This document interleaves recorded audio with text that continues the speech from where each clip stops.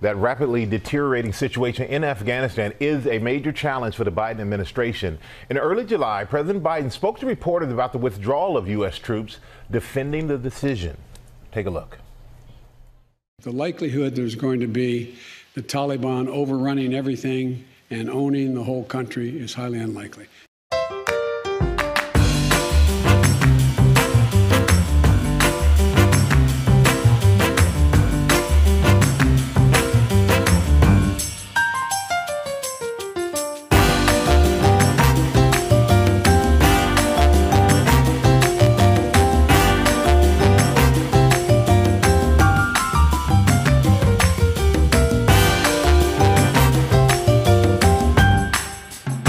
Welcome to The Voice of One, The VOO. It's episode 119. This one for Monday, August 16, year of our Lord 2021. Well, welcome everybody, wherever you happen to be, to the Kabul Chaos episode of The Voice of One. Good to have you with us wherever you happen to be. I do understand that the Wi-Fi is a little spotty right now at Kabul International, so if you're trying to listen there, you probably have to pick it up on another day. But wherever else you happen to be, good to have you with us today on this fast-moving news day, as they say. Woody Cumby, your host, bringing you the caramelized blend of coffee, current events, faith, and FSU sports. Well, our cold open, as they call it, was a clip from Good Morning America, back in July, just a few weeks ago. Back in July. No. That's not what he said today. That was in July, a few weeks ago. Good Morning America setting it up and playing the clip of a press conference of the current occupant. And, of course, he expressed his delusional confidence that there was basically no way that the Taliban was just going to take town after town, city after city, overrun Kabul, the capital, overrun the palace, and set up a government and be in charge of the country. There's just no way. No way. That was just in July. That was in July. Current occupant. Delusional. Incapable of grasping the strategic reality. Not surprising. But somewhat surprising is the fact that apparently no one around him could grasp it either. But the White House wasn't alone, ladies and gentlemen. The delusional confidence was also shared at the Pentagon. Yeah, across town at the Pentagon. Yeah, they expressed a similar delusion just last week, just 4 days ago, on August 12th. The Pentagon spokesman, he had, just listen, the Pentagon spokesman took a moment away from speaking about all things woke to actually speak about a military and strategic matter. But listen to what he had to say just last week. The president has ordered the reduction of civilian personnel at our embassy in Kabul and the acceleration of the evacuation of Afghan special immigrant visa applicants from the country. Hasn't happened. To enable this safe, orderly reduction, Secretary of Defense indeed. has directed the department to position temporary enabling capabilities to ensure the safety and security of U.S. and partner civilian personnel. Temporary enabling capabilities. Now, what that means is lots of troops, battalions of troops, Marines, Army. They're coming. They're going to be there. They're coming from Fort Bragg. They're going to be positioned. They'll be in Kuwait just in case. They'll be arriving in the next few days. These enabling capabilities. Only the problem was when he was speaking, the very moment he was speaking, they only had 3 days until the Taliban would be at the gates of Kabul. The president would flee. The government collapse. The Taliban would take over the city, take over the palace, and indeed surround the airport. The troops were not there. They're just now getting there. Because, of course, we would not have wanted to have troops already pre-positioned before the date of withdrawal. We would want to already have that done. No. Because there was such little chance that the Taliban would actually be coming to Kabul and taking over the country. There's just, the president said so. I mean, the one who got more votes than any president in the history of the United States of America, he said so. It's got to be right. Well, you might be asking, how could there be a miscalculation that big that we end up in this shameful debacle before the whole world? Such mismanagement and incompetence. How do you have a miscalculation of this size? Well, ladies and gentlemen, I just think you need to give some understanding, extend some understanding to the Pentagon. They are focused 24/7 on wokeness. On wokeness. And so it's understandable, really, that they've lost track of strategic events of military importance. You can't focus on so many different things at once. You can't demand that of an organization like the Pentagon. They've got to focus on wokeness, and that's what. And so, yeah, they were caught a little bit off guard, Now, ladies and gentlemen, speaking of wokeness, I don't know if you actually follow on Twitter the U.S. Embassy in Kabul. Yeah, no, I didn't either. I'm just playing catch up on U.S. Embassy in Kabul. And these are now like souvenirs, right? These are like keepsakes because, of course, there is no U.S. Embassy in Kabul anymore. But I bring you this one from June 2nd, right? Just a few weeks ago, June 2nd. This is the official Twitter account of the U.S. Embassy, Kabul. And it's got a huge picture of the rainbow pride flag. And it says this. This is their tweet text says this. The month of June is recognized as LGBTI Pride Month. The United States respects the dignity and equality of LGBTI people and celebrates their contributions to the society. We remain committed to supporting civil rights of minorities, including LGBTI persons. Hashtag Pride 2021, hashtag Pride Month. That was the official tweet from U.S. Embassy Kabul on June 2, 2021. Now, I'm sure that tweet was endearing to the ultra-conservative Muslim citizenry of Afghanistan. It's the kind of tweet that would just cause you to want to just fight, right? We're going to fight alongside these Americans. They've spent trillions of dollars and given us all of this high-powered equipment, and we just, those are the kind of, we can fight for that. That's the future we can fight for. We ultra-conservative Muslim Afghanistan people from the 15th century, we're going to rally around the pride flag. We won't be intimidated by those Taliban telling us to mind our religious convictions of a multitude of centuries. No, sirree. Golly. Unbelievable. Unbelievable. This is the woke insanity of the current administration and the people that it has placed in military and diplomatic leadership. June 2nd, the place doesn't exist anymore, that embassy. But, buddy, maybe they left behind some CRT material to help out the Taliban, to just recognize racial minorities there in their country. God. Anyway, the world is watching this debacle, this tragedy of international proportions unfold hour by hour as the United States has abandoned Afghanistan, not withdrawn. No, this is a cut and run abandonment. We're talking about last week, the U.S. forces evacuated Bagram Air Force Base, Air Base overnight. I mean, in some cases, they didn't even tell these Afghani military people that they've been training and mentoring. They didn't even tell them they were leaving town. They just, boom, they're gone. And so the next morning they wake up and U.S. forces are out of the country. What do you think the Taliban is going to do? Well, they quickly overran the Afghan army. That same army that the U.S. has spent 20 years and billions of dollars to train. The Afghans, they didn't have any heart for the fight. They're not a nation. They're a collection of tribes. And this whole, anyway, it just,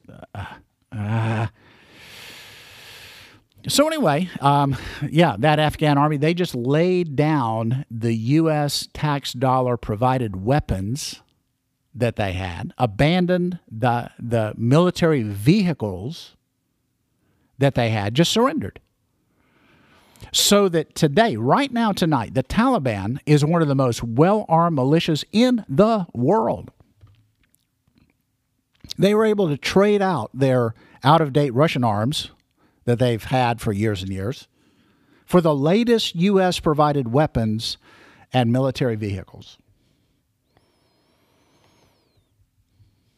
One source said that the Taliban is now in possession of more Black Hawk helicopters than 166 nations of the world.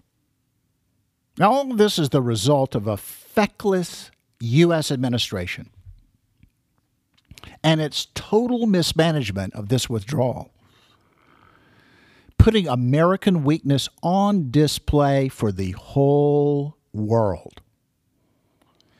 Now, this weakness, it's been seen by allies and by enemies, by the whole world.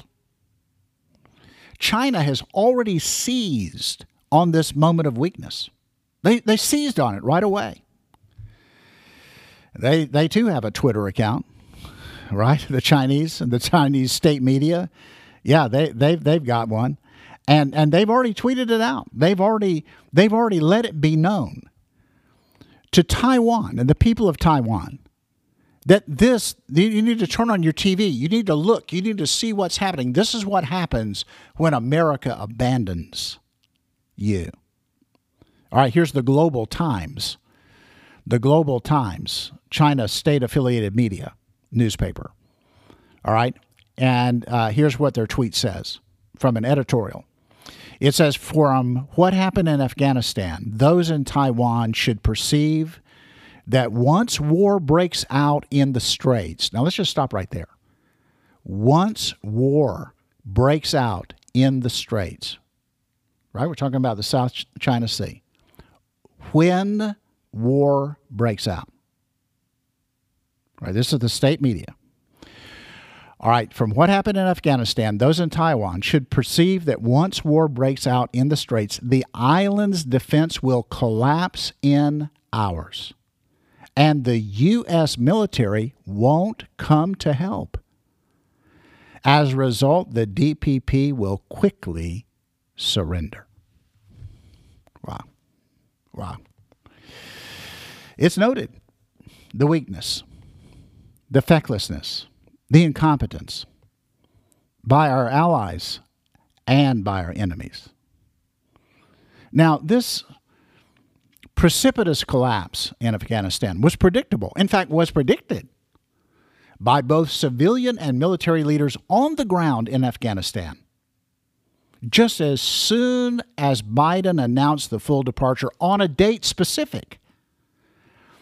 This according to Richard Engel, reporting from Kabul this morning on the Democrats' own news channel, MSNBC. They interviewed him this morning. And he said, look, the people down, the military people here on the ground, the diplomats here on the ground, they all predicted this. Nobody's surprised by what's happening here.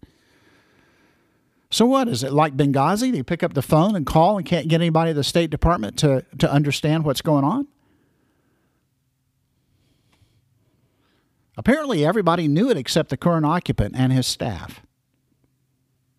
And of course, he took a vacation as all this unfolded. His press secretary, Jen, she took a week. She took a week off. Yeah, why be around, for all of this? Just take a week off. And nobody knows where the VP, the border czar, is. Nobody knows. But trust me, and mark this down. When she runs for president, she will say that she advised against this course of action. Mark it down. Anyway, she's nowhere to be found. So the whole world, they're watching this Saigon-like moment, this debacle. The comparisons are even being made by left-leaning media. And here's the truth of tonight. If you're up there in the White House, the Biden administration is being abandoned even by Democrat press stalwarts CNN and MSNBC. The Atlantic magazine already out with this headline: Biden's betrayal of Afghans will live in infamy.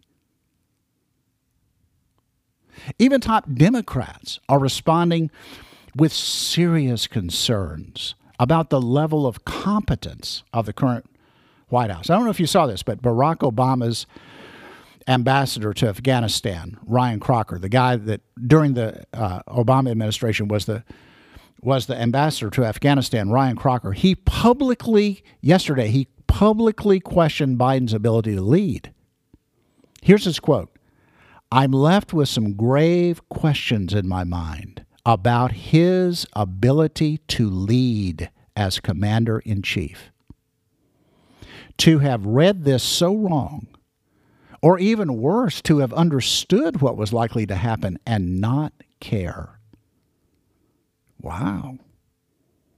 Barack Obama's own ambassador to Afghanistan: "I have some questions in my mind about Biden's ability to lead as commander-in-chief." He said it publicly on the record. Well, unsurprisingly, the handlers persuade the current occupant to return from vacation, deliver a prepared speech, and then take no questions. I want to take any questions. And then return to vacation. So as soon as the speech was over, Jake Tapper of CNN destroyed the speech as blame-shifting and short on detail. Now, here's just a sum of what CNN's Jake Tapper said. Tapper's analysis of the president's speech to the nation today.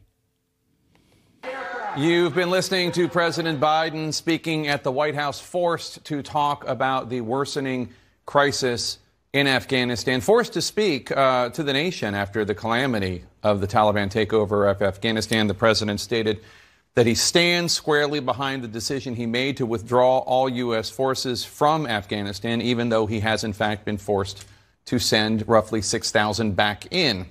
The president saying, in fact, that if anything, the events of the last few days, this foreign policy and humanitarian disaster, proves to him that he made the right decision, given the fleeing of Afghan politicians from the country and the collapse of the Afghan military.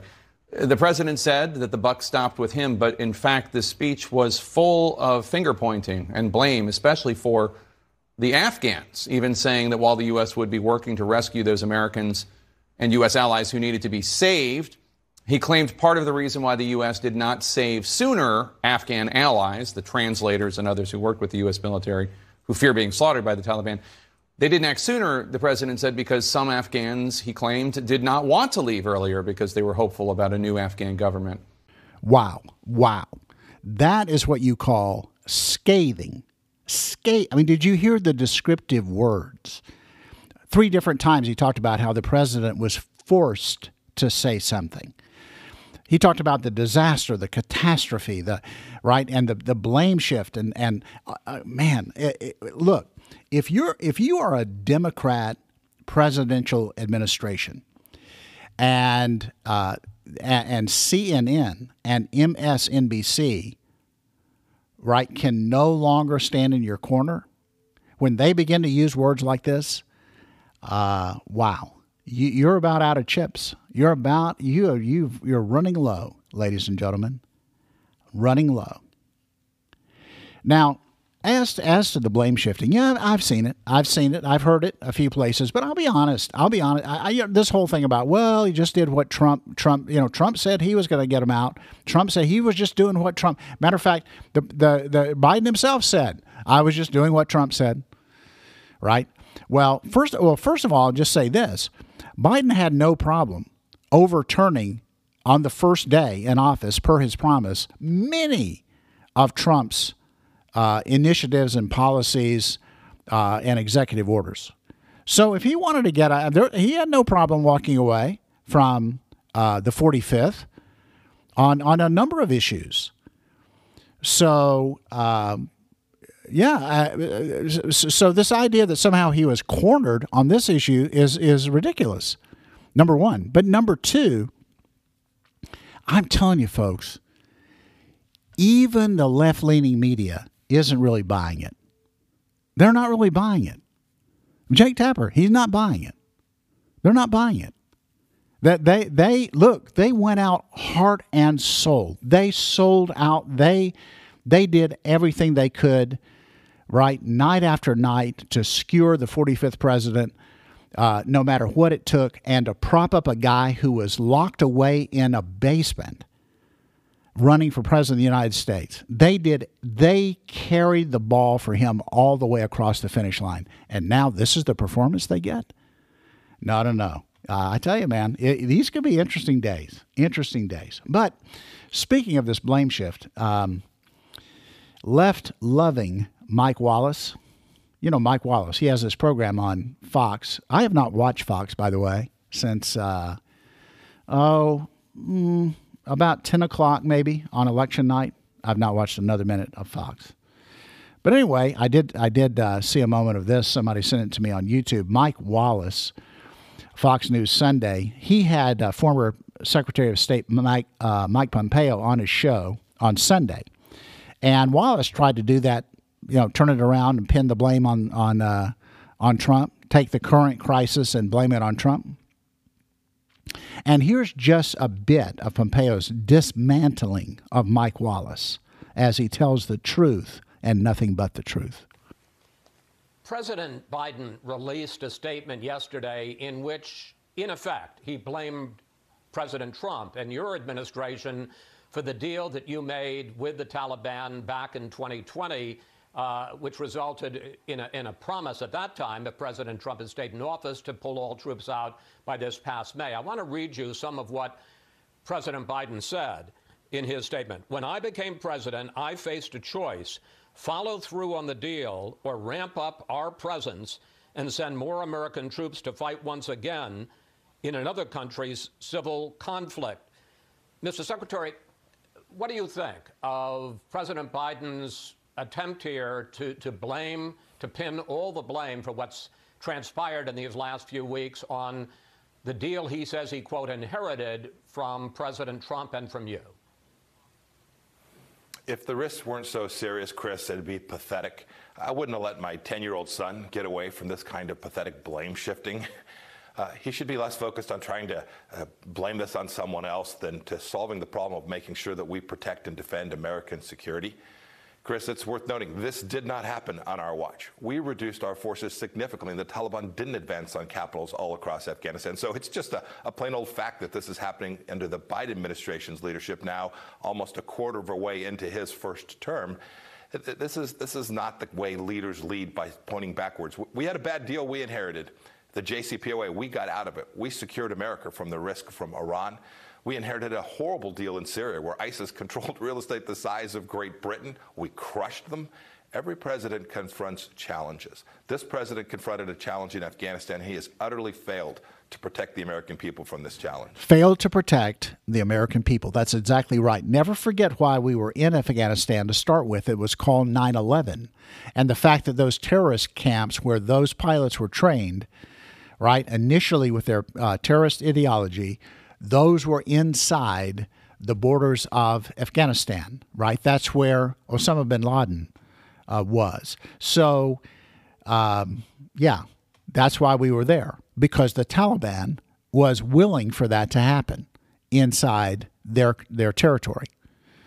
Now, mark my words, if the 45th were in the White House today, no, they would not have taken capital after capital, provincial capital after provincial capital in Afghanistan, or taking Kabul. They would have done exactly what the U.S.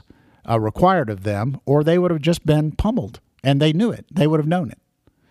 So we've got a very sad situation inside of Afghanistan. It's sad on many levels. I have at least 5 friends who I think are still inside the country, missionaries. And I'm trying to get confirm their whereabouts. I haven't been able to yet. I have another friend, a person who works, we'll just say, in a contractor role for the U.S. government. I'll just say that. He left the country a few weeks ago when he saw this inevitability. Very wise. Now, if you're a follower of Jesus, you may be asking, what does all this mean? Well, it means, first of all, that the lives of every Afghani follower of Jesus is in jeopardy. And so there's prayers tonight for the Afghan Christians. Number 2, in a broader sense, this graphic weakness of America could in fact be kind of teeing up an end-time scenario where the U.S. is absent when Israel needs our help. Amir Tsarfati is an Israeli Bible teacher, prophecy teacher. I highly recommend that you find his channel on YouTube. It's called Behold Israel. He put out an emergency breaking news video today, about 12 minutes long. I'd encourage you to listen to it. All about this situation in Afghanistan and what it means for Israel specifically. And in his analysis, he used a very interesting phrase. He said, we have entered the post-American world order. He said, we're in a post-American world order. The post-American world order has begun, he said.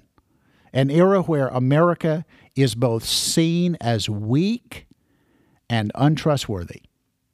He too says that very scenario sets up the biblical end times context where the USA simply doesn't show up in end times events as a power player on this globe when Israeli needs are come to the surface. Anyway, all this is to say it's a time to be prayerful for believers especially, prayerful for the peace of Jerusalem. And if you don't know Jesus as your own Savior, as the risen Savior and friend, then I encourage you today to reach out by faith to Christ and be right with Him in these final days, at least as the Bible would portray them. So thank you guys. I appreciate you guys being on board today, and hope you'll share this episode with somebody that you know, and hope you'll be encouraged in Christ and in the Holy Spirit today. So, Lord, we bless you and thank you today that you are greater in us than any force that's in this world. And, Lord, I pray today for your protecting hand, for your hedge of protection around believers, Afghani believers tonight, wherever they happen to be in that nation, being overrun by radical Muslims. Lord, I pray in Jesus' name that the church underground would just begin to flourish. Lord, I pray for those who are trying to get out, whether they're Christians or not, Lord, who have helped us in some way as Americans, and we owe it to them to help them out. Lord, I pray that they'll be able to get out of that nation. And so, Lord, we pray for their safety. Lord, thank you for this grace that you've given us, that we are in a context tonight where we can listen to this podcast and go about our business. And Lord, I pray that you would continue to maintain the freedoms that we have here through your grace and our vigilance. And we pray it in Jesus' name. Amen.